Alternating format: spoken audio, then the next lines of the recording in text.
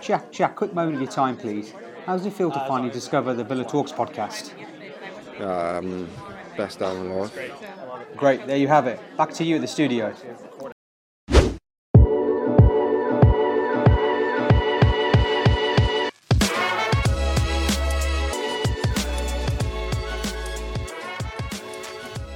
Hello and welcome to another episode of the Villa Talks podcast, another episode of the Late Night Ramble. This is a special international edition. We've got the VBBFootball crew with us. VBBFootball, an old internet forum that was born out of the demise of the BBC 606. We've got Yaro with us. Hello, mate. How are you? Evening, Omar. How are you? Good. Good to have you back on again. Thanks, mate. Thanks. Yeah. There's been a lot of clamour for you to come back after the Bristol City game. Is that right? And Well, you thought, what is the least consequential game that I can get him to follow up? And you picked England Ireland. Not a bad big shout. game. International, mate. It's the pinnacle of football, isn't it? We've also got Carl here. How you doing, Carl? You all right? Yeah, good. Thanks, Omar. Cheers. Thanks for having me. Good to have you on. That's good. AJ, how are you, mate? You all right? Yeah, I'm good. Thanks, mate. Good. We just recorded one.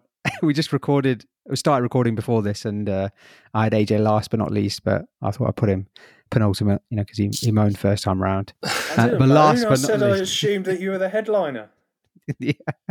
Well, now you're not. So, No. Tom, you are the headliner. Oh, excellent. How are you, mate? I thought you were going to say I am least. But To be fair, you do look like a 70s rock star gone wrong. at last. Yeah, or like a 70s rock star does now.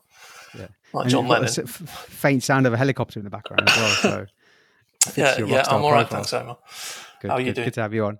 Good, yeah, mate. Good, I'm good. Thank you. Thank you for your time, guys. Good to have you on. We've been talking about this for a few weeks now, and we waited till the international break because, well, we wanted to talk about lots of different things, including Jack Grealish, England, but also some memorable away days as well. And this gave us time to reflect. We were also going to have Sam, another member of the VBBFootball forum, but unfortunately he cannot get any internet connection at this very present time. So he's going to send me a voice note of his Didier 6, so we're going to add that on later on. But that's the way it falls sometimes. Scotland just Penalty. qualified. Mitrovic penalty saved.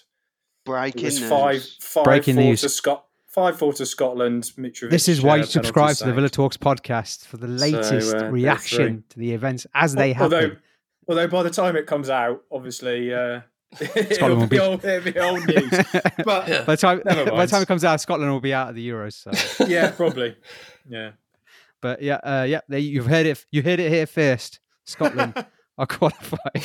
I've just seen John McGinn celebrating, so that There just we brings go. a bit of relevance. Relevance to it. So thanks, AJ. Thanks for being our correspondent, for being our cammy tonight. Yeah, no probs. As I said, we're going to be talking about England. Obviously, the game's just finished, 3-0. Although personally, I switched it off after Grealish and Mings went off. But we'll talk about the game anyway. Talk about some memorable away days, and then lastly but not least, we're going to do another edition of Didier 6. So look forward to that. But firstly, before we go on to England, this is an Aston Villa podcast. Let's talk about Aston Villa quickly. AJ, what's been your thoughts of the season so far, mate? Yeah, it's been great, hasn't it? It's almost unbelievable how much better we are this season versus last season. And obviously we improved after the break, but there was a point even after lockdown, which I think it's easy to forget after the sort of joy of staying up, where, when we first came back after lockdown, performances improved, but we still weren't winning games. And, we were sort of saying on the group chat, just like, I wish some of these teams around us would just win the games and put us out of our misery, because we're just not going to stay up. And then, we turned it around, we stayed up, it was miraculous. And yeah, we've added some quality with Watkins and Barkley and Matty Cash and Martinez, but a lot of the players are the same players that scraped by the skin of our teeth to stay up by 1 point at the end of last season. And I think that's what's so remarkable, and where you've got to give Smith so much credit, is that he's taken that group of players. Yes, we've spent some money and added some quality, but the performances of those individual players that were the same guys that we were using last year when we were really struggling has just lifted so far above where they were. You know, you look at Luiz as an example. Honestly, he's probably one of the best players in his position in the league so far this season. You know, you might say Kante and players like that are up there alongside him, but there aren't many players that at that level. And, you know, he's been doing that pretty much since lockdown. But before that, you would say he was struggling. He hadn't found his feet at this level and all that sort of thing. You've just got to give Smith credit for what he's done. And I don't think I've been happier as a Villa fan since Lerner first came in and we had all that wave of positivity, getting rid of Doug after so long, and money being invested, and Martin O'Neill being the best possible manager we could appoint at the time, and then challenging for the top four, never quite making it, of course, because it's Villa, but not far off. And I honestly don't think, you know, and it's a decade since then, more actually. I don't think I've been as happy as a Villa fan as I am now. And, you know, still realistic, a long way to go in the season, a lot to do, but God, it's great, isn't it? Yeah, it really is. And, no, from really good points there you've picked out. And Yara, last time we were talking about Villa together, we were just after the Bristol City game, and there were promising signs there early on. Watkins had just come on and scored. Traore had scored on his debut, but it was very early on in the season. Did you expect to see what you've seen in terms of Villa's performances and how we've done? The Bristol City game, much like the England game today, is one of those where you couldn't take too much away from it in terms of indications of how you're going to perform over the season, because it's the second string. They're playing with a bit more freedom, but they're playing against weaker opposition. So that Bristol City game was, you know, pretty much a walk in the park. We then followed it up in the Carabao Cup by losing quite disappointingly against, was it Stoke? It was Stoke, wasn't it? Yeah, Stoke, yeah. But yeah, there was nothing in that performance to make me think we are going to be challenging for the European spots in the Premier League, because, you know, there wasn't too much to read into a Carabao Cup and Cup game in general. But yeah, I was certainly confident that we were developing into a team that perhaps weren't looking at 17th as their ambition and were looking more. But I was thinking more, I'll be happy with 12th, 13th, you know, baby steps, that sort of thing. I wasn't really anticipating going into December thinking that we might be, you know, really challenging at the upper end. And so far, you've got no reason to think that we can't challenge at the upper. You know, you go to the Emirates and win 3-0 and you know, that performance at the Emirates is how Arsenal tend to get turned over by the best teams. You know, Arsenal are typically flat track bullies who can beat the lower half teams quite easily, but as soon as they come up against a City's, I was going to say Chelsea, they struggle. We were the City or the Chelsea in that performance. So yeah, huge reasons to be optimistic. As a Villa fan, you try not to get carried away because, you know, we have been burnt in the past. But no reason not to be full of optimism right now, eh? Yeah, no, definitely. It was quite weirdly quite a dominant performance for us, which is something you don't expect. I mean, the Liverpool game will live long in the memory and be obviously a historic win and something we talk about for a long time. But in terms of the manner of the win against Arsenal, Carl, I mean, for you, you know, what did you think of the performance against Arsenal? And which of the games so far has been your favourite game? Would it be the Liverpool game because obviously we scored 7 goals, or would it be the Arsenal game because of the way that we dominated that game and how we played against one of the top 4 sides potentially? I think the Liverpool game was the most enjoyable because it was just absolutely nuts. It was just complete bonkers that you don't expect to see, and I was laughing. I wasn't even celebrating the 6th and 7th goal. I was just laughing at what are we seeing here? This is ridiculous. But I do think the Arsenal performance and possibly even the Leicester performance were better all-round performances. The thing with us this season is and it sounds a bit cliched, but we look like a Premier League team. Last year, we were a team that looked like a team that has just been promoted by the from the Championship, and we were beating teams. But even then, there was still something where we didn't look we never looked like we was going to put a run of results together. And we did at the end of the season, and I think that, huge credit to Smith for that. But this season, we look like a Premier League team, and we look like a good Premier League team. We deserved every one of the 5 victories. We've deserved it. We never looked like it was going to be anything other than a win to us, with exception possibly the Leicester game where we snatched it late on. But the Arsenal game was nearly an absolute complete performance, and a tactical masterclass from Smith. Liverpool game, you can say it was a team who were defending a bit suicidally, and they did so over and over again, which just enabled us to have constant opportunities. Whereas Arsenal didn't defend suicidally against us. They weren't great. They were pretty poor going forward, that's for sure. But it wasn't like we just exposed a ridiculously weak Arsenal, which you could argue with the Liverpool game. It was we were just much better. I think the thing that's interesting about that game as well is, despite the fact we'd just come off 2 defeats, obviously the Leeds game we got completely outclassed, and I think, outplayed, not outclassed. And I think Smith acknowledged he got the tactics wrong for that game. Southampton, I think I agreed with some of the stuff you guys said on the pod, Omar, around, look, you go 4-0 down at home, and the assumption is that you've been completely outplayed. We weren't necessarily in the overall balance of the game. But what's interesting is, coming off the back of those, we went into that Arsenal game, and a few of us were saying in the chat, actually, we fancy this game. And I think that speaks to what Carl's saying around, we look like a good team now. We look like a team that could do that. And I think what's interesting about that is, I think where we're maybe going to find it a bit more difficult this season because of the way we play is when teams have a very high energetic press like Leeds do, or when they're very well organised and they kind of look to do to us what we're doing to some of the better teams, where they're sitting back and then they're hitting us on the break.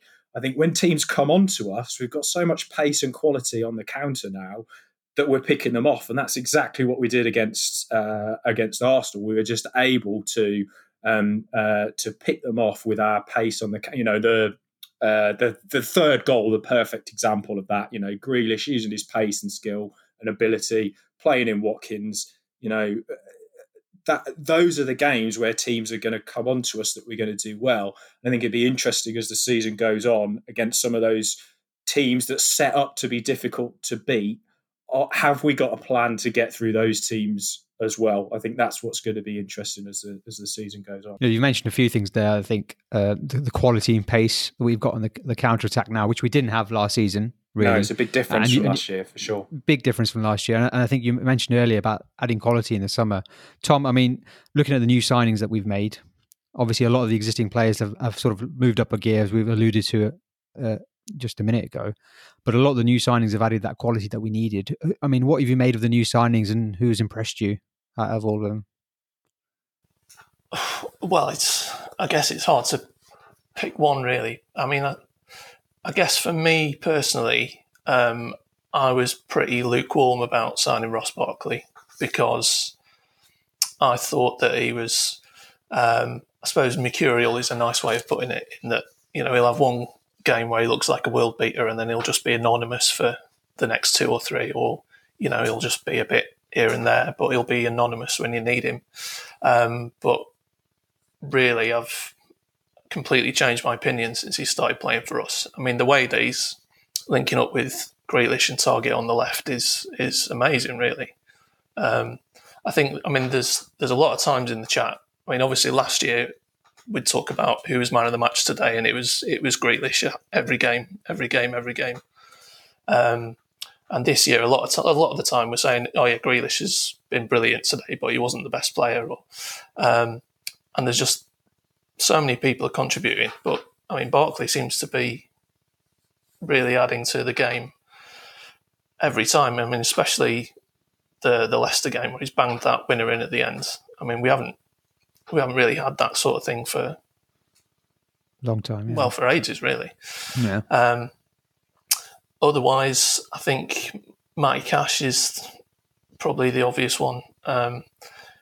He looks brilliant. I think if there were less than 15 right backs in the England squad, we'd probably be talking about him getting called up soon. But I mean, right across the back four now, I think everyone looks excellent. And I think, I mean, there was a point that you made on the podcast after the Arsenal game where you've got Aubameyang, Saka and Tierney on the left-hand side, which is a pretty powerful set of players coming up that flank, and he's just dealt with all of them on his own pretty much. I know Trezeguet's working hard to get back, but I thought he was fantastic, and he's barely put a foot wrong apart from a couple of things in the Southampton game.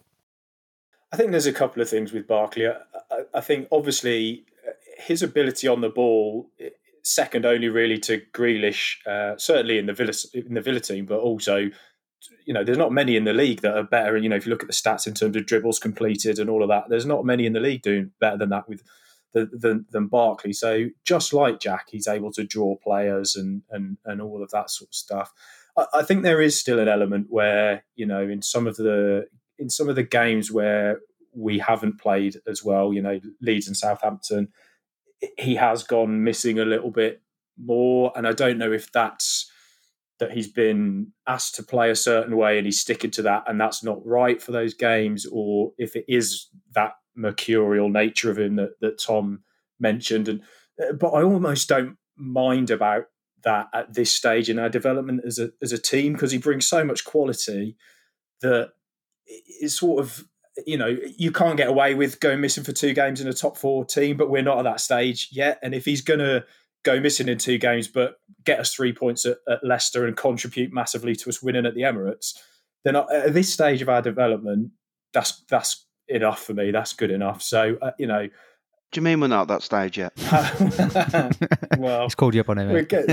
We're getting there, but I don't think we're quite there, mate. I think Tom made an important point there around Barkley and Grealish, and how last year Grealish was obviously our go-to player, and it would often seem picking up the ball from the defenders and trying to make something happen out of nothing. But this season, I think what we've seen is the fact that Grealish is the one at the finishing off the moves, not in terms of finishing, but in terms of being the one to assist or to score the goals, which he was almost the guy to start the move last year. Whereas this year, he's allowing people like Barkley and McGinn and Louise and even Trezeguet to an extent to be those players, and he's able to stay quite high up the pitch and be involved in that final third and make his final pass count. He had to do everything last season, didn't he? We didn't have anyone else. He had to do it. There's a couple of other things I just wanted to mention versus last season. One is a kind of team thing about the added quality, which is, we actually played well at the Emirates last year, but we couldn't hang on. Whereas this year, even though we were 3-0 up, the sort of last 5 or 6 minutes, we were under no pressure. We were keeping the ball in their half, keeping it in the corner, Barkley, Grealish, Cash in that right-hand corner. I remember McGinn chipping in. That sort of game management, part of which comes from quality and the ability to keep the ball in those areas, which we couldn't do last year. And part of it, I think, comes from coaching. And then the other thing which you mentioned, Omar, which is around Trezeguet, and I think this speaks a little bit to the quality of Smith as a coach in terms of developing individual players, which he did massively at Brentford as well. When you look at Trezeguet, I think we all recognised his work rate last year, and I think he was and still is to a degree sort of limited in some ways as a winger. He hasn't got all the tricks and all, but I feel like last year he was still trying to do that a lot. He was trying to take players on. He was trying to do all these turns and stuff, which maybe came off when he was playing in Egypt, but in the Premier League they weren't coming off. I feel like Smith has really focused him on what his strengths are.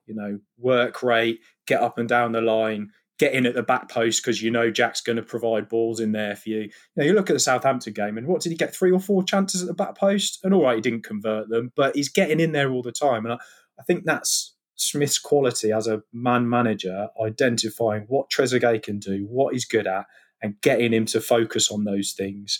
And I think his contribution, probably since lockdown, if you look at the goals at the end of last season, but certainly this year as well, he looks like a player that's much more focused on the things that he's good at and trying to do less of the stuff that perhaps where he's more limited, and that's fine. Players have their limitations. Well, when I mentioned that we look more of a Premier League team this year, when just going back to your point about how we didn't look in trouble sort of last 5-10 minutes against Arsenal, the biggest example was that when we scored, and I can't remember how late it was. Barkley scored at Leicester, but I think there was still 5 minutes of injury time and a couple of minutes.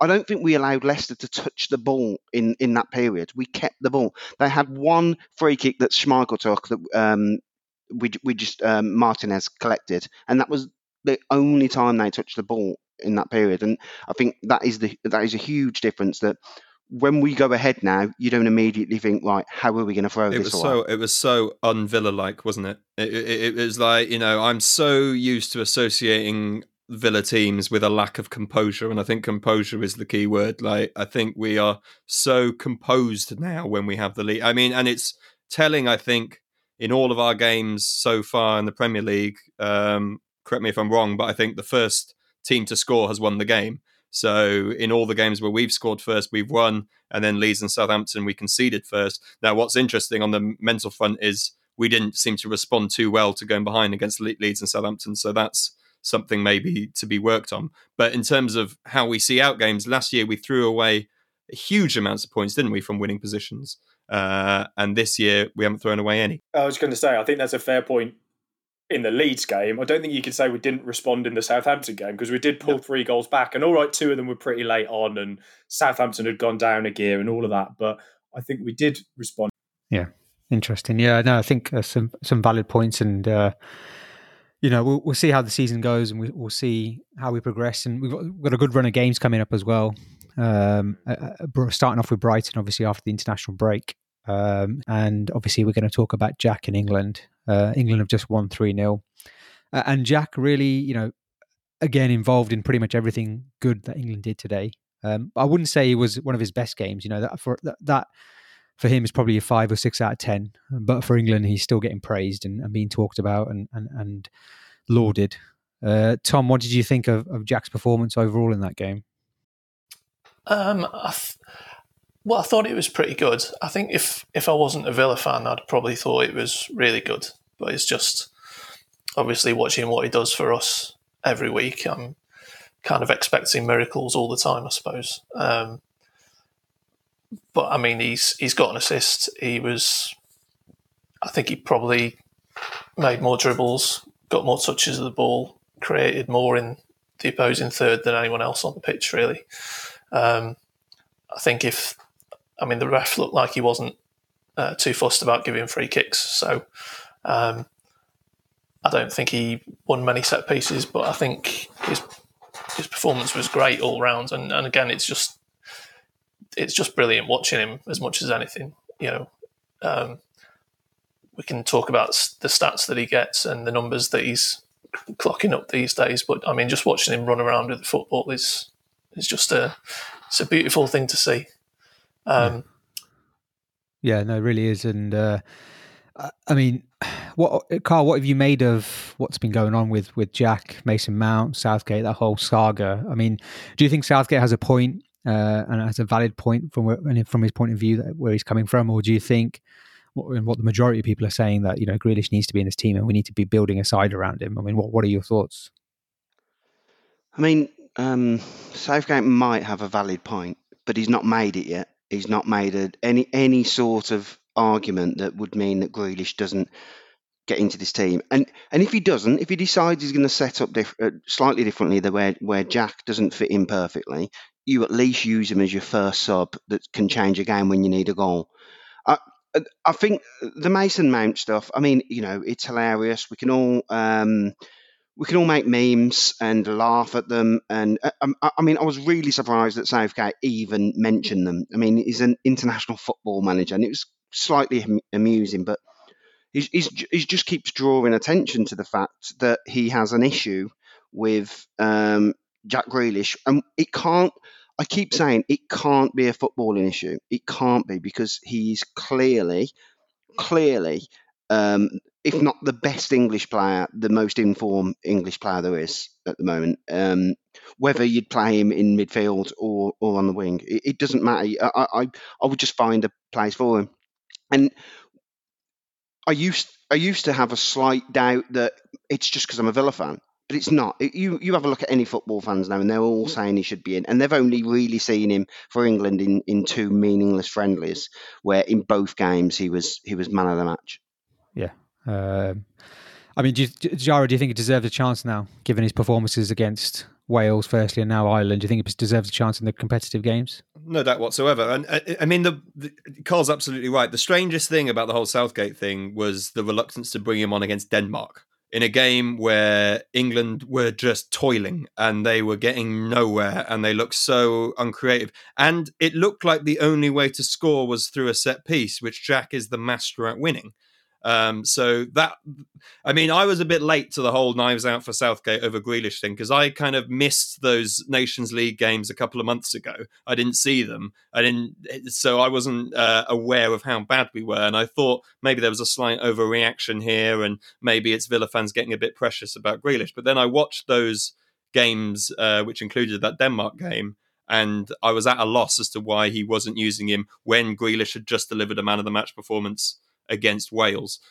So yeah, in that regard, I think absolutely. I mean, Jack on his club form alone absolutely deserves a shot in the England team on the basis of his 2 friendly performances. That goes up even more. I mean, I have sympathy for the argument that it's difficult to dislodge Sterling and Rashford because they are, high quality players playing at the highest level. But I'm also slightly a subscriber to the view that if you can't make a team work around Grealish, then you're probably doing something wrong because that's how good he is. I mean, Carl, what do you make of the formation that we're playing, that England are playing? Apparently a 3-5-2. But what do you make of that? I mean, do you think that's too safe for international football, or do you think that's the way to go going forward? Well, yeah, it's not. I mean, firstly, it's not a 3-5-2. I mean, there'll be certain games where you would use that formation and it would work against certain teams, but and strangely it worked today in a game where you just wouldn't play that formation. I mean, they had one centre forward who I think touched the ball 3 or 4 times. Mings was playing like a left winger. He was the left-sided centre half, and I didn't count them all. I mean, I was watching Mings quite closely today, and Mings had I think he had more touches in their penalty box than he did in our penalty box, which is just insane. And so no, there was no. I mean, I get it. I understand what he's trying to do. He doesn't get much time with the players. He wants a set formation. This is the way he wants us to play, and so he's playing it regardless of the opposition. But I don't think you can do that as an international manager, and you're certainly not going to win any international tournaments playing the same formation and tactics in every game. I know Ireland it was a very weak Ireland team that we played, and it was a bit like a training match, but I thought we looked so much more balanced with Mings on the left-hand side, and actually Mings' performance was probably better than Grealish's performance for me. I thought Mings did everything right, and even that little flick at the end to Saka epitomised his performance really and summed it up. I was going to say, I thought Grealish linked up well with Saka today. Do you think we could put a cheeky bid in? Saka loves him, isn't he? He's raving about Grealish in the press. Yeah, I mean, we take Arsenal's best players these days, right? And then we go down the Emirates and we dick them. So I think Saka should consider himself fortunate if we're interested. Well, yeah, Martinez has said it's a step up, hasn't he? That's his own words. So there you go. Yeah, he did. For him, it was a step up. Yeah. No, but I thought Mings was really good today. But you're right, he was bombing forward, wasn't he? He was getting ahead of Saka and Grealish. And you can't, if you're playing 3 centre halves, and Southgate's done this on numerous occasions, you can't play a right footer on the left. If you're playing 3 centre halves, I think the left side has to be a left footer because it allows you to get out easier. Although there was, in the first half at least, Maguire was really reluctant to pass across to Mings, and I wasn't sure why, because it was a much easier ball than what he was trying to do. But I agree. I think, relatively speaking, Mings was better than Grealish.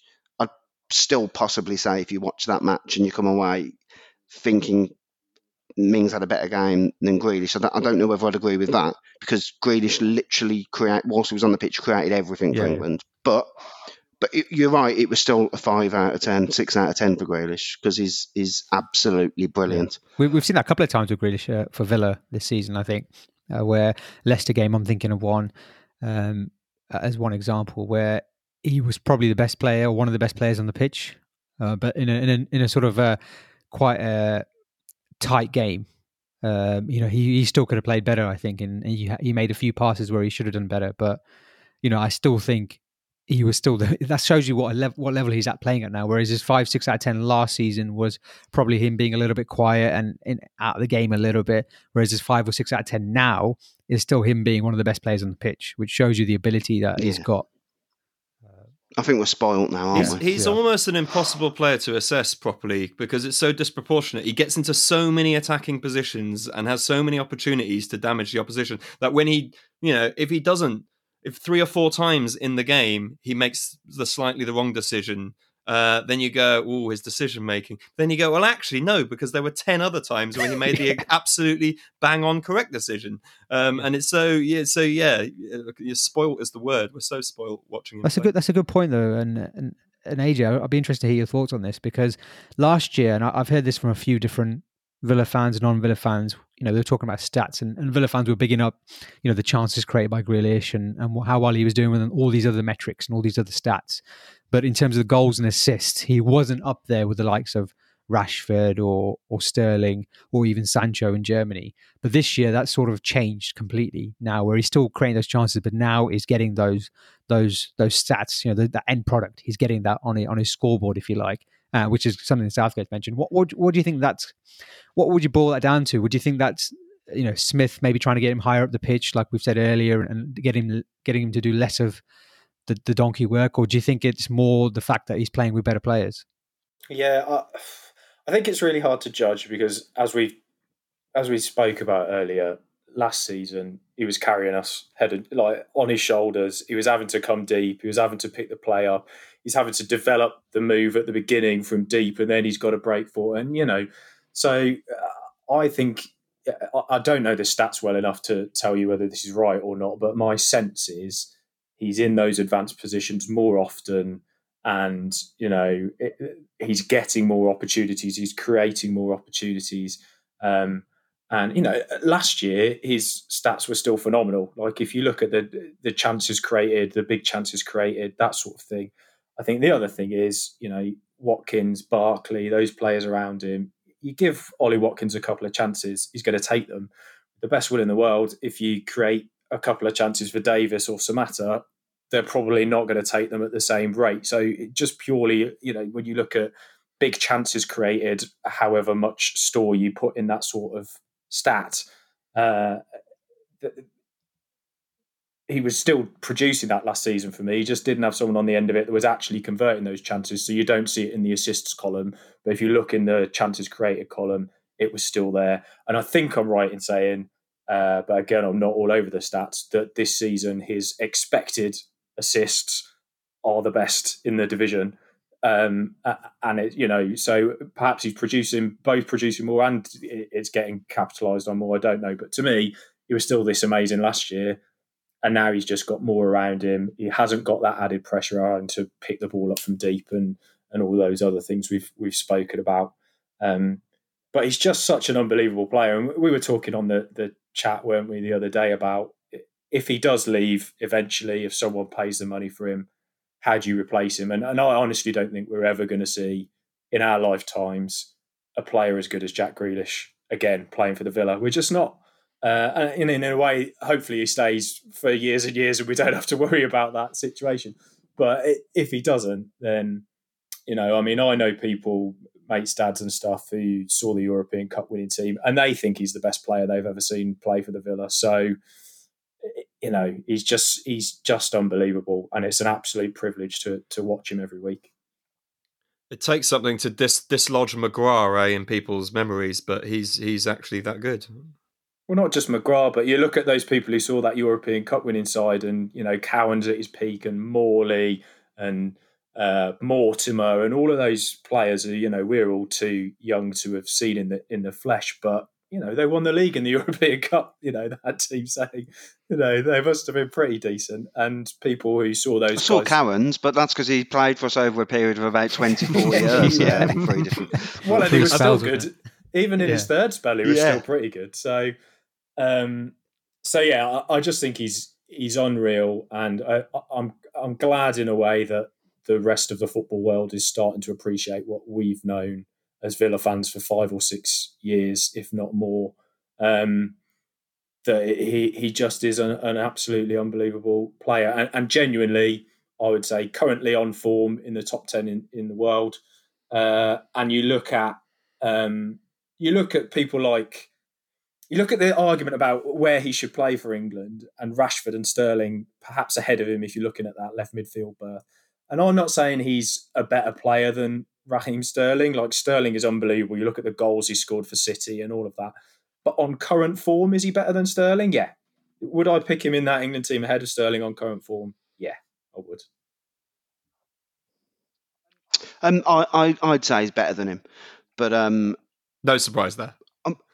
yeah, I genuinely think, and I was just going to say, and I thought it'd be a controversial thing for me to say, but you've just said it, so I'll have to go one better. I reckon he's one of the top 5 in the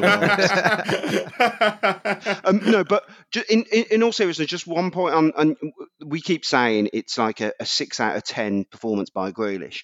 You'll notice, or I notice that those games are the games where we're not troubled. I think he leaves that extra percent where he knows there might be a time he has to grab the game by the scruff of its neck and do it all by himself. And he always looks like today. That wasn't even second gear that he was in. Like, he was just strolling around doing what he wanted. If England really needed a goal, he'd have been able to grab the ball and he would go deep regardless of what any manager told him. He did a couple of times. He's that sort of player. Yeah, he will go deep. He'll get the ball because he loves playing football. He just wants to get on the ball and look like a genius, and he does pretty much every game. Yeah, it's a valid point. Before we move on to memorable away days, Tom, I'll be interested to hear what you think. How we talked about him being 6 out of 10, and he's got these extra gears and what have you. And I do think Carl's point he made there about him taking the game scruff of the neck. And I think he did that against Arsenal in the last 25 minutes where he just took the game away from Arsenal. And we saw that a little bit then. I mean, how good do you think Grealish can be? And we're talking about him looking at the history of Villa players. I mean, right now, where would you rate him and how good do you think he can be? And not just in Villa's history, but in sort of in terms of football, where we are now in terms of world-class level, how good do you think he can be? I mean, yeah, I think he's definitely the best I've seen. I remember when he came into the game into the team for a few games under Tim Sherwood, and then there was the big game against Liverpool where everyone took notice, and I remember thinking, oh, this guy's pretty good, but I didn't think he was going to be anywhere near as good as he is now. But I remember when he decided he wasn't going to play for Ireland and he was going to play for England, not long after, I thought that's it now. As soon as he gets in the England team, somebody's going to buy him. So I'm kind of been seeing every season we've had since then as a bit of a bonus. And at the same time, I've been getting quite angry every time he doesn't get in the England team, which is a bit weird. But yeah, in terms of where he is in the world, I mean, if Real Madrid bought him, would he look out of place? If you look at players like Hazard, who's had a similar impact in the Premier League, like Vinicius. I mean, are these players better than Grealish? I mean, it's obviously we're biased, but I think he'd look amazing at Real Madrid. I think he'd be brilliant playing against Spanish teams. I think it's hard to think of anyone in Italy who's better than him. Hazard is maybe the closest comparison point in terms of style of play. In terms of those elite players, I feel like Hazard is perhaps the most Jack-esque, would you say? Same sort of centre of gravity. Yeah. How it looks easy for them to go past players. He's probably sort of. He's smaller, isn't he? Hazard? I don't know. I'd have to check. He looks smaller. So he looks quicker. But people think Jack Grealish isn't isn't quick. He's incredibly quick, and he lacks the pace and weirdly, athleticism and I think, to play for England, mate. I'm yeah, afraid.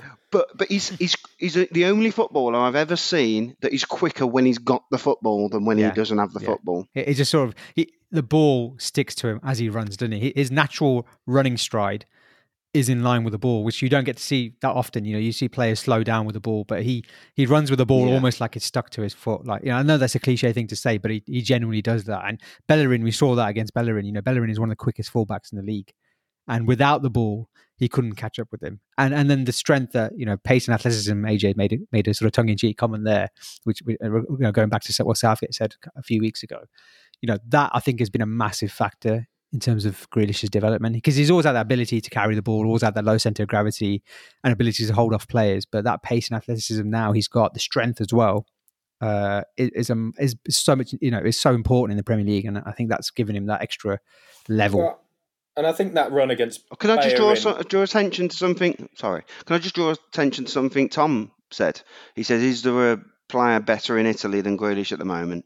He's either forgetting Ronaldo plays for Juventus, or he said something even more controversial. Let's forget about that. I was just going to say, I think that run against Bellerin, like, it tells you a lot about us as a team and how we've developed, which we already talked about, but about Jack as a player as well. Like that run, the pace, and also this whole idea that he goes down too easily, like the strength at the end of that run where he just shrugs Bellerin off the ball and then plays a perfectly weighted pass. And that's another thing, because he's so good on the ball, people don't talk a lot about Jack's passing, but actually every single pass, and I think this is often a sign of a really good player that gets overlooked, and Scholes is a great example of this. Even when he's playing a simple ball, it's perfect. Like, even if you're just laying it back to the centre half, it's perfect. The weight is perfect. Yeah. They don't have to do anything to trap it or control it. And that is just constant with Grealish as well. Like, he's just got so much. It's almost like hard to describe how good a player he is, or his all-round ability, I think. I found that really noticeable tonight. And I don't know, I think it was Ian Wright in the week said something about the weight of Grealish's pass. He said something like, the weight of his pass is always perfect. And I for that reason, I was kind of keeping a lookout for it a bit more tonight. And it was really noticeable. Every single ball that he was playing was just absolutely where the receiving player would want to get it. And picking up on what you were saying about this idea that he goes down easy, that's such a nonsense. I mean, the guy gets kicked constantly, and he does go. I mean, he goes down to. I mean, maybe he can be a bit clever in winning a free kick every now and again. Yeah. But he's not. He's certainly not diving. He's not a dishonest player. And you know, the real noticeable thing for me is how quickly he gets back up again. He's always getting kicked, and he just gets back up again, smile on his face. Let's go. I think he draws fouls, and I think that really frustrates opposition players and fans. And sometimes he's playing for it, but then if he's playing for it and you still foul him, then that's still a foul, and that's on you for not being good enough to avoid fouling him. Like, I'm sorry, but and bringing it back to England as well, that point around fouling. You know, England, we did so well in the previous tournament because of free kicks and set pieces. So how you can't have a player who does this Villa time in, time out, you know, again, wins free kicks in dangerous areas. You know, how can you not have that kind of player in your team who's going to do that for you? Because, you know, let's face it, England, when they come up against better opposition, will struggle to break teams down because of this formation and the way that we want to play. It's much easier to, you know, and international teams, making this point on Twitter earlier, international teams are so well organised these days. You know, they spend a long time in terms of their shape off the ball. They're very hard to break down, the better teams especially, that it's easier to have a player who can take 2 or 3 players out of position because of his ability on the ball and being able to go past players, rather than trying to play intricate passes and playing between the lines, etc., when the passing lanes aren't there, you know, and win those free kicks high up the pitch. And I think that's so important. And hopefully, you know, going forward, we see more of Grealish in the England team, and we hopefully see him in these competitive games and give him a chance. And I think, you know, him coming off 60 minutes or whenever it was today is probably a good sign, hopefully, that he might have a chance to have some minutes in those games. And I think, you know, Southgate said something to him, hopefully that was, you're starting next game, rather than, how do you think Mount played? But we will see, and, you know, we'll look forward to those games as well. But which, moving by the on way, now, I thought Mason Mount played very well. playing in He his did, actual yeah, proper yeah. position, not Mount, as a right I mean, winger. I think all Villa fans, most Villa fans, rate Mount as a player and like him.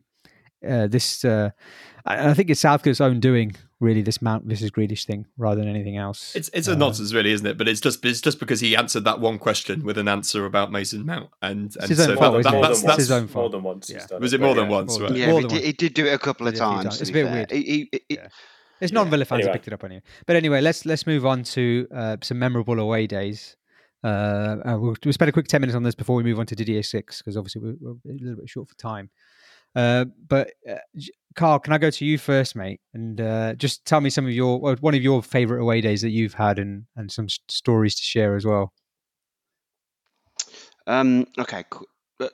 I'm going to have to choose a St Andrews trip as one of my favourite, and it was an awful game, if I remember, and it was the 1-0 win with Kevin Phillips scoring. I remember being as hungover as any human could ever be, and just waiting for something to happen in the game. And I think it was the first half. I mean, I was so hungover. I don't think I've ever watched the match back. I don't think I've ever watched any highlights. I've seen the goal now and You again. sure you were there? But the match, yeah, no, I definitely was. And the bit that I remember most was our lovely West Midlands police decided it was a good idea to release the Villa fans into the car park, so out of the ground, but close the gates, so we're just in an open pen, and just have bottles of piss fired at us for about 15 minutes. So that was a particular favourite. But one Do you of like bottles of piss? one Bottles of of piss one are of one of your favourites, is it? Is that what you like to drink? yeah, no, it was. I mean, we'd won 1-0. I don't care what they was chucking at us. Could have been chucking feces on it. Probably, yeah. which wouldn't be unlike Blues fans, would it? Let's face it. But my actual favourite trip, again, I can't remember the score. Tom and AJ were there, but I met them there, and it was Bolton, Reebok Stadium. Played Bolton, and me, my two brothers, and one of our friends, who will remain nameless. I don't know why I said that, but we realised it was cheaper than to get train tickets. It was cheaper to get a limo, and we got a limo from Birmingham to the Reebok Stadium. He hung around for us for a few hours till the match finished, and we got a limo Did you back. get a limo? It was proper. I've never heard this story. It was proper loading it up. But Tom and AJ had come from Blackpool, I think, the night before. It was last away game of the season. Yeah. It was a We 2-2 didn't look it draw, up. I believe. Is that Luke Yeah, Moore? I Luke Moore think- scored I- it. Is that the 2-2 one? draw. Luke Moore getting the equaliser. If I'm Yeah, correct. 2-2. Craig Yes. Gardner scored a So- volley, didn't he? Yeah. Yeah, I think so. Yes. So fancy dress. We'd all gone as clergy. I went as the cardinal, obviously. And we'd gone to Blackpool. I think it was a Sunday game, wasn't it? So I think we'd gone up on the Saturday and gone out. I think it was on the last night day in of the Blackpool. season. Yeah. It was, yeah. That's why it was fancy dress. Last away game of the season. And we tried to go out in Blackpool, and they wouldn't let us in anywhere without shoes on, and we didn't have shoes because we're scruffy buggers. So No, we had trainers on. It wasn't like yeah, we didn't have. we hadn't taken the Jesus theme that Yeah, it far. wasn't You went barefoot. barefoot. So we said to this bouncer at this club in Blackpool, if we were in fancy dress, would you let us in? So so we went back to our B&B and changed into our clergy get-up, still with our trainers on underneath, and then everywhere would let you in, which just shows you how ridiculous door policies are and how stupid Blackpool is. But God, we had a phenomenal... Should we do an hour on door policies? Should we do that? yeah, let's do that. So we had a phenomenal... Episode 19. Yeah. Bonus episode. We met Carl and that at the ground, and then I think in the ground we were stood behind Nigel Kennedy, weren't we, if I remember correctly? Celebrity We stood Villa next to fan him. spot. Yeah. Yeah. I was also at that game, by the way. I've not been mentioned on your. But Oh, was you? I thought you said. Ouch. I thought you said you wasn't no, at that game. I was there. But what happened? I came to the game on the day, so I didn't do the Blackpool thing. I didn't do the limo thing. I came from London on the day, and also turned up at about half an hour into the game because I didn't realise the Reebok Stadium is actually in Harwich, not in Bolton. And I think I got a train to Bolton and was there for about 3:00. And they went, "Oh God!" I mean, slightly my own fault for not really researching where the ground was. But yeah, I was very late for that game. does a limo cost the same as the equivalent cabin down south then in Bolton? Is that what we went? Yeah, well, no, I think we got a friend's discount from someone. Did you say you got the limo all the way from Birmingham to Bolton? Yeah. Yeah, and he stayed there for us till after the game, and we went back in it. That's crazy. That's amazing. That's It amazing. was brilliant. It was almost better than the world famous rat story that we haven't touched on, which is not Villa related, but it's not. It's not. That deserves its own podcast. That does. Yeah. Just for listeners. Should we go into? I don't know. There's no point going into it, but I think leave the mystique. Leave it hanging there. If you're interested, then send us a DM. Not like that. Yeah. But just send us a DM and I'll tell you the story. But anyway, a memorable day. Tom, what's your memory of that night? I've seen the pictures. I've seen the picture of you draped over AJ. My memory is pretty thin. I remember I remember everything up to putting the priest outfit on the Saturday. I think I had a beard, not dissimilar to the one I've got at the moment, but like a big fake beard that some bird nicked off me in the nightclub. And then basically I was so battered that going on all the way through Saturday night and all the rest of Sunday that I remember very little apart from Nigel Kennedy. I think you lost your debit card as well as your beard, mate. Oh, right. Well, Nigel Kennedy nicked it. Yeah. Great. Well, some great stories there. Thanks, boys. You got one more, Jaro, for us? I feel like we cannot go without mentioning Blackburn, which I think Carl, Tom, and I think Sam was at, but maybe not AJ. No, I wasn't there. No, but this was like O'Neill's first season, I think. And we won 2-1 with Patrick Berger and a late Gabby winner where he rounded Brad Friedel to stick it in. But to me, the main reason why Blackburn is so memorable is because the away seats, we were on the back row, and behind us were some people in boxes who were supporting the home team. And basically behind us were basically a couple of kids. They were like 12 and 14 at oldest. But obviously when Gabby sticks the winner in, we don't care about their age. We're just turning around, giving them the fingers, and then I remember we were literally rolled down the stairs in some kind of huggy pylon after Gabby had scored as well. It was scenes, it was limbs, it was everything. Yeah, I'm pretty sure one of us did the old slit throat sign to the club. As well. It's not our best. Let's hope those kids are okay right now. Yeah, they've grown up to be sensible, mature adults, and that hasn't impacted their life at all. Weren't we getting a load of shit off the guy in the train station? Like the announcer. Yes. Well, we were singing our Villa songs, buoyant and happy because we just won 2-1. And I can't remember what the tunes were, but they would have been piss taken towards Blackburn. And then he got on the tannoy and did Have You Ever Won the Premier League? I think he sang that. Because football started in 1992, of course. Well, for a Blackburn fan, that's a very convenient point to start it, isn't it? Yeah, if I was a Blackburn fan, I'd do that probably, to be fair. Yeah. I went to uni with one Blackburn fan, and that's all he talked about. So, yeah, the Blackburn fan. Yeah, I was shocked to find him, but he was a Blackburn fan. But yeah, thanks for that. That was really really good, actually. I've seen a lot of those pictures, so it's good to hear about them. But yeah, I think with you guys, I've only been to home games. I don't think. Oh no, I went to Millwall away with Yarrow, actually, didn't we? I think I met Carl, you might have been there. Sam might have been there. I can't remember. I think Sam was there. I've never been to Millwall. Tom, you would have been there, I think, because you were in London at the time. Yeah, I think I left after about 20 minutes or something. I just went back to the pub. Me and Yarrow were debating whether to leave. And we tried to get out. We tried to get out with like 10 minutes. It was 1-1, and it was the FA Cup, and I think it was heading to a replay, maybe. Yeah. Bennett had scored, and Millwall fans spent about 50 minutes singing racist songs. And we heard a few racist and we were like, well, we don't want to be, if it's going to a replay, sod it, let's get out of here. But then they closed the gates and said, right, you're basically kettled in till full time. So we went back and went out to see Millwall score the winner. And I was like, oh well, glad we were able to stick around for that. I mean, Millwall singing racist songs, Blues fans throwing feces around the place. It just sums it all up, doesn't it? And these are our favourite away days that we're supposed to be talking about as well. The best thing about Millwall was they scored first, I think. Bent scored, but I don't know if he equalised or scored first. I think Millwall scored first, but they got a free kick near the corner flag. And although they got the free kick, all the Millwall fans started throwing bottles at the linesman for giving the free kick to them, which was just typical Millwall. It didn't make any sense. But they were throwing plastic bottles at his face, and I didn't understand any of it. But yeah, that was horrible. And literally, me and Yara tried to get out, and the guy said, "Oh, you're a minute too late, a minute early, and you'd have been allowed out." And a similar thing happened to us as well. We had to wait like an hour in this enclosure. Millwall and Blues are my two kettling in experiences, and they weren't great. Well, thanks for your worst away days there, guys. That was really good. Your darkest memories. Didn't even touch on Chelsea 7-1. No, let's not go to that. Or me being left in a pub on my own at West Ham for 20 minutes after.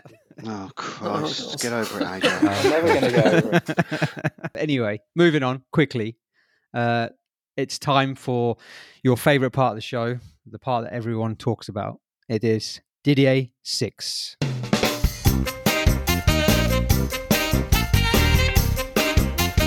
Didier 6. Right, guys.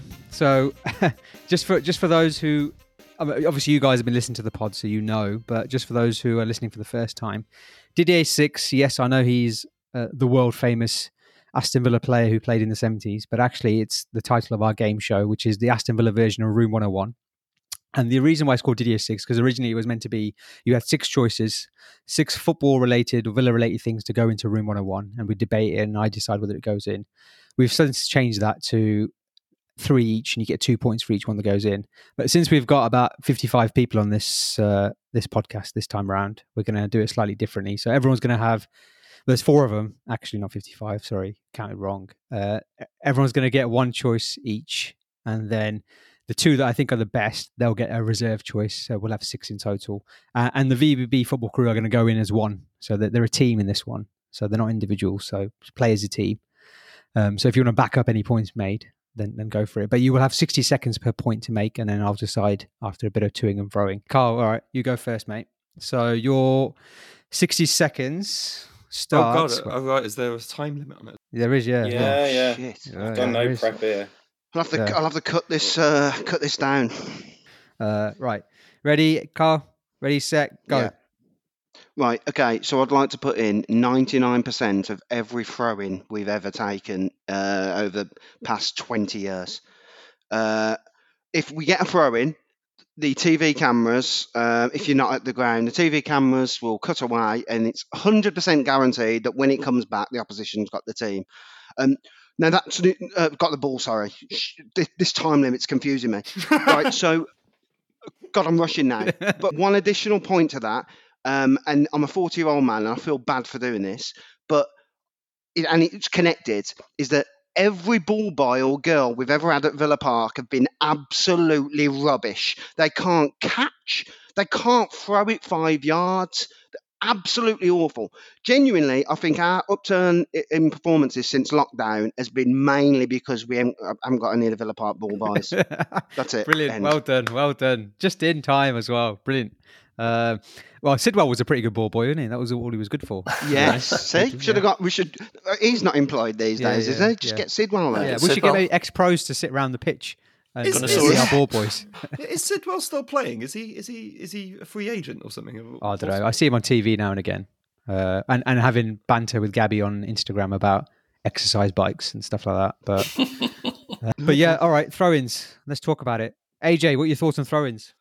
I agree with Carl. I'm less passionate about the ball boy situation. I've got to say, I'm not. I didn't expect that. I can't say I've noticed that to any. I can't say I've noticed that to any great extent. But yeah, the throw-ins. I do think I can't remember a time where we generally. I mean, throw-ins are a bit of a nonsense anyway, aren't they? And I don't think Rory Delap aside, anyone's brilliant at throw-ins. Other teams keep hold of the ball. Yeah, other teams throw-ins. like the basics of keeping the ball. A bit of movement around, you know. I think Liverpool have got a throwing coach, haven't they? Is it Liverpool or Brentford had one? I'm sure one of those two. It was Liverpool. One of those two. Yeah. One of those There was a Liverpool or Brentford. I mean, that's nonsense. I don't want us to be that good at throw-ins. Yeah, just not. You don't want to be good at adequate. throw-ins. Whoa. No, not did you that. say Not that good. I don't think we should employ a throw-in coach. Well, and actually, Unless it's I Rory say Delap. 99% from the beginning of the season, or maybe the end of last season, where we have got a throw-in now, and that is use McGinn's arse to throw it, so he then puts his arse into the whoever's marking him, and then he just whips it, usually out for a throw into the other team. To be fair, but yeah, I mean, just dreadful at throw-ins. Tom, what do you think of our current throw-in situation? Well, I've not been paying that much attention. To be honest, I never thought I'd say that in a sentence. By the way. I don't think I hate the children as much as Carl does, but yeah, I mean, it is annoying when you just at the ground and you see the throw, and I mean, nobody can see this on the podcast, but like someone's got the ball in one hand and they've got the other hand out, and they're sort of looking like this for about 30 seconds, and then they throw it to the wrong person, and no one moves around, no one does anything, and I feel like that was a real hallmark of our O'Leary years. I have a real association with our O'Leary years, and then this. Yeah, De La Cruz looking for someone. Yeah, well, I was going to say J Lloyd. Yeah, or J Lloyd Samuel looking for someone wiping the ball. Yeah, I remember that. Right, I'm going to make a decision. Right, if you'd just said throw-ins, I probably would have put it in. But the fact that you went so big on ball boys is concerning. Yeah, I agree. You should have kept ball boys for your bonus one. Yeah. The ball boys are the main part in this. You know what? Actually, you know what? The passion you're speaking to this about. Omar, I swear, if you like, I'm a 40-year-old man, and like, I mumble to myself about this. It's so annoying. We should be better. Firstly, we should be better at throw-ins. Secondly, if you're employing ball boys and girls, and I'm really sorry I'm shouting at children here, but the main thing is, can you catch and throw a ball? And if the answer to either of those is no, then do something else with your spare time, kids. There you have it. The message from take your vitamins, drink your milk, and do something else with your time if you can't. Learn to catch. Learn to catch. Play catch with your dad. Yeah. All right. I don't know. I am going to put it in, Carl. Hey. You've convinced me. You've convinced me. I think I actually agree with you this one. I was only joking. I wasn't going to put it in because I've said the same for ages about Villa. And I do think we're better now, but that's mainly because of McGinn's fat ass. I agree with that. And also Grealish does a bit as well. But generally, throw-ins for so long, we've been awful. And Neil days as well, we were awful. And I'm still convinced Rory Delap's only ever good throw-in was against us for Stoke. I'm sure that's the only goal they scored from a throw-in. When it was a Fuller scored. Or no, it wasn't Fuller. It was the midfielder. I can't remember his name. But yeah, that's going in. So well done. It's in.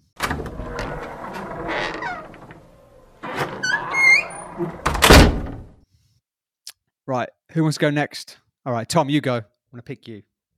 Oh, right. Okay. Right. Your 60 seconds starts now. Okay. So this might be a bit of a controversial one given the audience, but I'm going to put in talking about Villa on the internet. Because, I mean, obviously the WhatsApp group we've got is all very nice and lovely, and we're all very friendly in there. But there was a bit of bad feeling at the time when we were all on forums and stuff. And then now, when you go on Twitter, it's like a war zone on there. Everyone's being a dick all the time. You've got people from other clubs just trying to wind each other up for no reason. And there's no wit to any of the conversation. There's no good points being made. It's just people complaining about XG or expected assists, which I wasn't aware of until AJ mentioned it a while ago. And I get so bored of it, but also extremely wound up about it, and I can't stop reading it. And I would like it to all go away if possible. What a miserable point to make. But Omar, valid. you put this in. You've got to put your podcast. Yeah, that's you've got to hit end of recording as you put it in. And also, I get it. I get what you're saying. I still agree with it. I do agree with it, especially the goading from different fans and these fake rivalries, and also I don't think it's good for your mental health. Generally, I think social media it's a terrible place sometimes. At the same time, it can also go on. AJ, you go. You're the Can social I media make expert. I know we're no, I'm not, but I know that we're supposed to be on the same team here. But I broadly speaking, I agree. But can I make a slight counterpoint, which is that given we've actually been good this season, actually it's been quite good fun after the results, scrolling through, seeing everyone reacting, resharing the goals and the highlights and all that sort of stuff. So I do think, whilst it is mostly a torrent of absolute miserable shit that you probably shouldn't spend your life doom scrolling through, it has its moments, and at the moment, given we're doing quite well, I actually quite enjoy Villa Twitter some of the time. I think Doom scrolling. I like that. I think if we'd I didn't beaten invent Leeds, that, I probably wouldn't have made this point if we'd beaten Leeds, because I'd still be on there now shouting at them. But Well, no, that's it. You've said that now. You've said that. I hate Leeds so much. Considering, well, you mentioned WhatsApp as well, and I'm pretty sure WhatsApp is done over the internet as well. To be fair, That's true. Without WhatsApp, without the internet, we wouldn't be here. I mean, I don't mean like in terms of actually being on this planet Earth. I mean us talking to each other now. Yeah, I'm not going that far. Yeah, none of us would know one another. Yeah. So for that reason, sorry, Tom, your miserable Didier 6 nomination does not go in. Oh, it's a disaster! It's gone in off Ankelman. Right, Jaro, you go next, mate. All right, mate. Okay. Ready, set, go. Okay, I'm going to be equally controversial and suggest something that hasn't actually happened yet.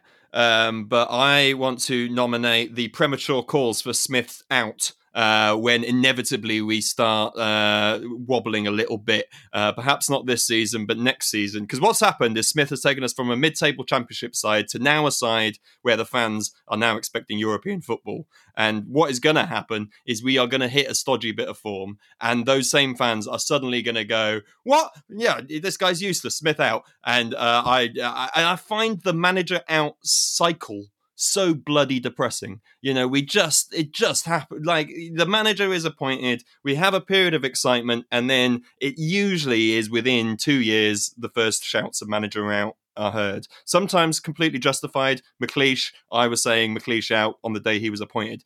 But yeah, with Smith, Smith is like one of the few managers that has gone beyond that period. Time's up. Right, I'm going to put this in straight in.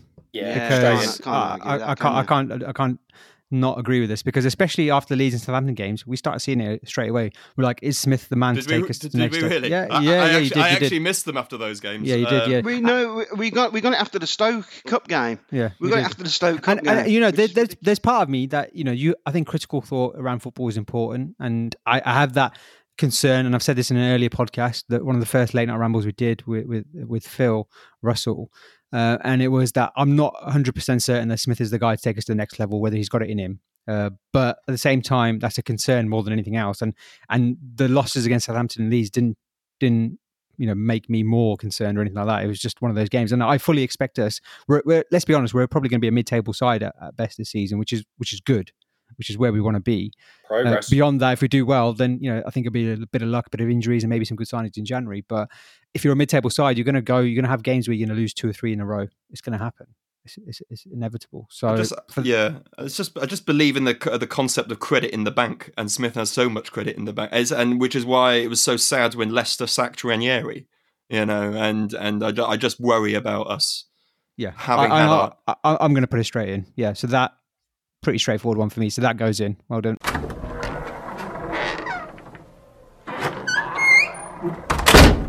AJ, your go. You ready? Okay, mate. Yeah. Go.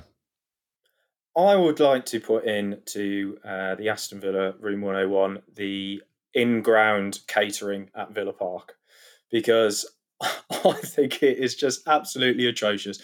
And I think it's got worse. So I used to love a Balti pie. That was part of my Aston Villa experience, was a Balti pie. The last couple of times they've been dry. There's no sauce in there. There's no flavour in it. And another great example, the chips and curry sauce that they used to do. Absolute travesty. It's like the worst chicken shop you've ever been to, fries, and then supermarket curry sauce. They've put it on. They'll have a sign that says, special offer, £4 chips and curry sauce. And it's a travesty, mate. And then the people who are serving it to you are so miserable. And don't get me wrong, I know it's not the best job in the world. I know serving a bunch of Mardy pissed up football fans isn't the greatest thing you're ever going to do. But come on, like, put a bit of effort in. It's just like really harshes my buzz going to the ground and having a dry pie. The food outside the ground in them vans is better. Time's up. And that's Time's a disgrace. up. Time's It's a disgrace.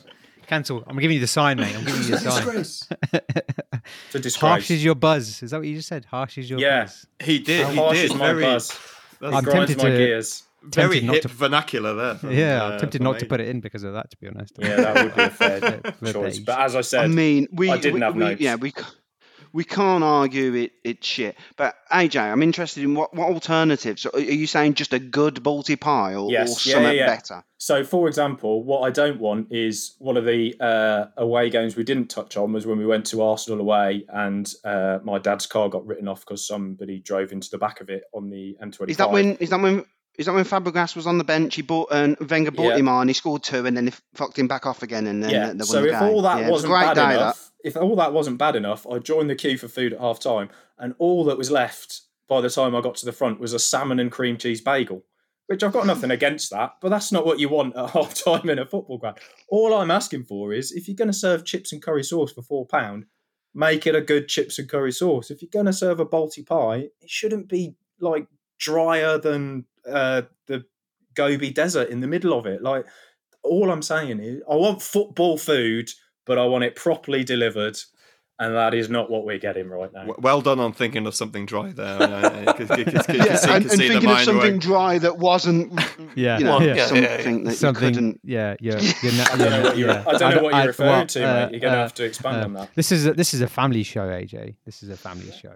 To be honest, I don't think families sit around the fire listen to the show, so it's not a family show. They should. Do any of the They should. That's what's wrong with especially. That's what's wrong with the family community. Can I just ask a question to the group? Does anyone have any memories of particularly good food they've had at a football ground? I think the chips and curry sauce used to be good. Wigan do brilliant pies. Right. Yeah. Right. Didn't the JJB used to have like an indoor bit where you could go before the game? And it was a bit like the Phoenix Club.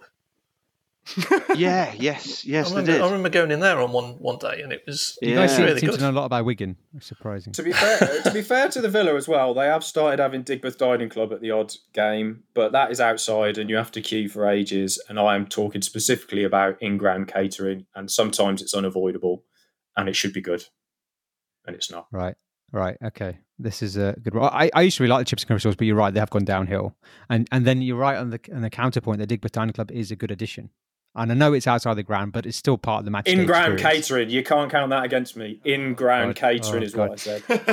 I didn't expect this one to come up, to be honest. I'm not really sure how I feel about this one. I don't know. I will say, though, in America, the in-ground catering is completely a different level. Like, I went to a baseball game, and it was New York Mets versus Philadelphia, and it was supposed to be a local derby. It was a terrible game, but the food was amazing. Like, it was... Yeah, it's the doable. Americans do that sort of stuff, right? Don't they? Yeah. What you're saying, Omar, is it's doable, and we're not doing it. That's my point. Yeah, and I think Villa are trying to change that. They've had the Heineken Lounge, is it? I think, or whatever it's called. They've tried to do something different with that. I've actually been to hospitality a few times, luckily, and the food there is really, really same. good. Actually, yeah. My previous employer has corporate seats in the Trinity Road, and I've been in there a couple of times. That's great. Have your pint on your table at half time, bit of cheese and biscuits. Love that. But Man you of can't the have people, that. AJ. Well, yeah, but that's not your everyday fan experience, is it? And that's not. I don't want cheese and biscuits in. What was the little Holt catering bit called where we used to go as season ticket holders? Where you used to go the Holt Suite. You could get a curry. You could get quite a good curry in there. Yeah. I used to steal quite a lot of them from what I remember. We did. You can get food there now, because I went last season and they were doing food there. I'm sure I got a tuna sandwich from there. Wow, a tuna sandwich. Now you're really making the case for the in-ground catering. It's quite tuna nice, sandwich. I take it all back. All Yeah, right. then it's- the hot sweet cashier used to be far too far away from where you actually picked up Yeah. the food, so it was far too easy to just pick it up and wander into them.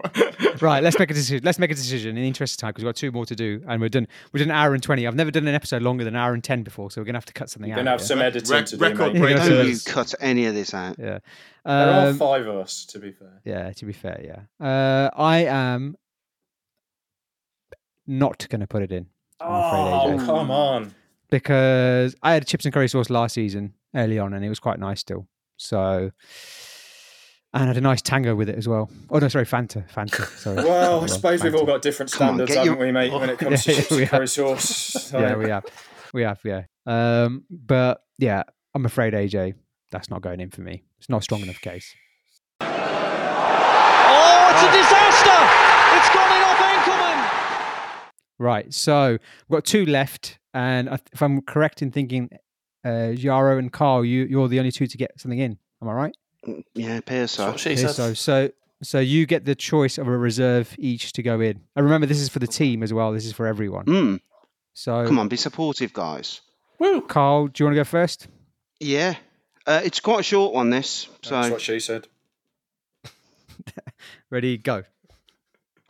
okay. So this is something that I kind of miss, but don't let that sort of fool you. I still want it to go in there. I miss it because I wish I was there listening to it happening and then shouting at them to shut up. So this is 40% of the Holt end. Not everyone who's like, it's 40% of the Holt end that if a player has scored once from outside the box in their life, every single time they get the ball for the rest of their Villa career, people shout shoot, regardless of whether on the halfway line or if they're on the edge of the 18-yard box. Shoot. I mean, Ron Vlaar scored 1 goal, and every time he touched the ball since, they was shouting shoot at him. It's just nonsense. And genuinely, I think it influences them in shooting. Right. Okay, well, you are within the time. So this is going to be a quick one for me. So see how it goes for you. But I'm not going to put it in because, firstly, it's not a strong enough point, and I think that's part of parcel of football. It's part of parcel of enjoying football. It's randomly shouting shoot. It's just part of football. I don't. I mean, Hitzelsberger was famous for it, and we love Hitzelsberger. We love his. He could shoot. Yeah, But the problem is, it's a bit of fun. where do you draw the line? Yeah, Where exactly. do you draw the line? At the people who can shoot. Yeah, but you're going to be Who's like, the you're going to be arbiter like, of that? You. Who decides? Have we all got to check in with you before we shout shoot? Yeah, puts his hand up like this. Carl, could you just check it's all right to say shoot, mate? Is that all right? Yeah, that'd be fine by me. If everyone just texts me and I'll let them know. Is this live in the match? Is it that they send you a text and you have to respond? One massive WhatsApp group chat with 40,000 Villa fans. No, you can't. No, you can't shout that. It's Ezri Konsa on the halfway line. Yes, you can say that. It's Jack Grealish on the edge of the box. What if we Simple. What if we start shouting throw when someone's got a throw in, or when That would. when yeah, the ball that boys would got be it? get him good. started No, throwing. I'm all for No, that. Don't get him started from it. No, that's not going. Yeah, I'm sorry, Carl. That isn't No, convinced me it's at all. fair enough. That does not go in. Sorry. Oh, it's a disaster! It's gone in off Enkelman! As long as you chuck the children in there for me, I'm fine.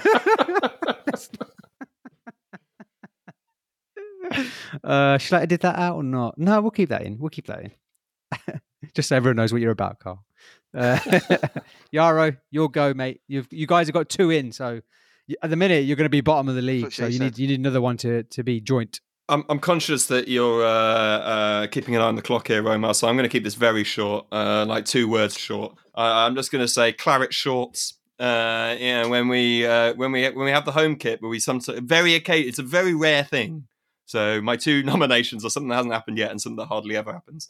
But it's very rare that, but you see it every now and again that for some reason, because of a kit clash with the opposition, we wear claret shorts with our claret shirt and it just looks wrong.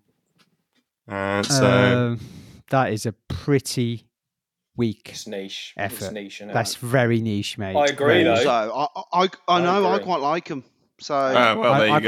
quite like the although I don't think we win that often with claret shorts, so I'll give you that point. I do think that. well, stick it in then. But I like. Come on, I like somebody's that. got it. Someone's like got the- it. There we go. Omar, listen to what you just said. You're considering not putting this in. You says we hardly ever win when wearing them. If you don't put them in and we wear them in the next game and we lose, you're in serious You trouble. are responsible. To convince me to go in, can you name the last time we wore them? Or can you think of a season last year where we wore them? Southampton and Leeds this season. No, we didn't wear claret shorts. No, last year. Think of a game last season where we wore claret shorts, and did we win or lose? And then if you I'll leave that up to Yarrow. He's so angry about it. Yeah, to be honest, the last one I can remember, I think, is about 2007. So yeah, that is not convinced me at all. You could have had it. You could have had it if you mentioned. I think Leicester away maybe would have been. Yeah, one, maybe. Yeah, would have been one. You could have said. We definitely wore them in the game at the City of Manchester Stadium, which was AJ's birthday, where Lee Hendry faux headbutted Danny Mills. I can remember that. Well, I'm definitely not putting it in now. If he, did you say he headbutted? We lost. No, we didn't quite. We lost. But Hendry got sent off for kind of going to headbutt Danny Mills, but then he didn't actually connect. Right, but then it's definitely going in because if he didn't actually do it, and Danny Mills didn't get any damage done on him, then no damage. To and the claret shorts were the reason. If he was wearing white shorts, then he would. No, that's convinced me. Yeah, that's convinced me. A bit like Man United when they played in that grey kit and lost to Southampton all those years ago. Exactly. It's all about the kit. Yeah, you've convinced me because of that. Danny Mills, you've convinced me. It goes in. Can I just well done. very briefly say what my bonus one was going to be? Yeah, go on. That is the pronunciation on this podcast of Didier Cease. And that's all I've got to say on the matter. Yeah, but then it doesn't work then. No, but it didn't. I'll keep it in because then it doesn't work. Six still works. But it does still work. No, we're not going for a French audience, are we? By the way, a bit of Didier Cease trivia. Did you know he's manager of Guinea these days? No, but he was manager of Togo. I'd seen that. He's now speculating as to whether he overlapped with the Togolese Zidane or not. Well, there you go. All right, you know what, AJ? Yarrow, your claret shorts doesn't go in, I'm afraid. But He's rewriting the rules. No, the rules. AJ didn't even have a backup option. It's my show. Hang on. We're a team. We're a team, guys. It's my show. It's my show. I do what I want, mate. I do what I want. All right. I do what I want. Well, I'm going to challenge this in the court. See you in the Supreme Court, Omar. Stop the count. Didier Cease. No, fine. You know what? You're right. It does work. But I was trying to, I was aware of it, but I was trying to, attract the masses here, not just the French-speaking audience. You're dumbing down. But you know what? You know why I'm putting it down? Because I said when I started this podcast, I said I was going to dumb it down. So for that reason, that goes in, but the claret shorts go out. So it's still 3 out of 6. So it doesn't really matter.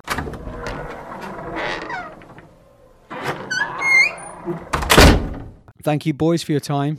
Sorry, Sam, you couldn't be with us. Not like that. You're still with us, but you couldn't come on. You couldn't come on the show. Should we have a minute's applause? Oh, it'll be all. Well, if it isn't, has anyone heard from him recently? No, he's with his newborn son in hospital, and they're going to be discharged tomorrow, hopefully. But yeah, he couldn't get the Wi-Fi connected, so sorry, mate. But we're thinking of you. That sounds even worse, doesn't it? Always in our hearts. Always in our hearts. Thank you for your time, guys. Really good to have you. Really good edition of the Late Night Ramble. Really fun conversation. Definitely have you guys again at some point. Maybe Yarrow when we play in the FA Cup third round and beat Rotherham 1-0. Maybe we'll have you on then. Could you save me for the replay? I'd like to be on for the replay. For the replay. All right, fine. Okay, well, thanks, guys, for your time. Thank you for listening again.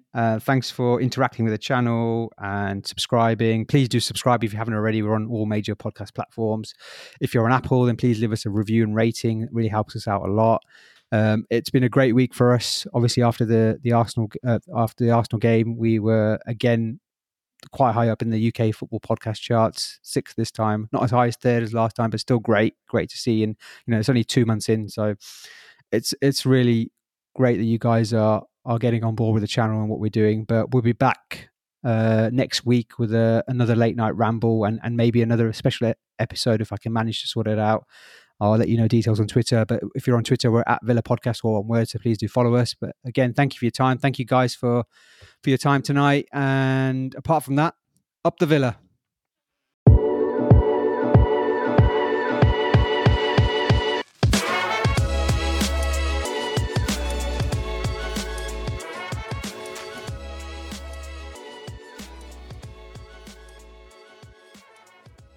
I love it.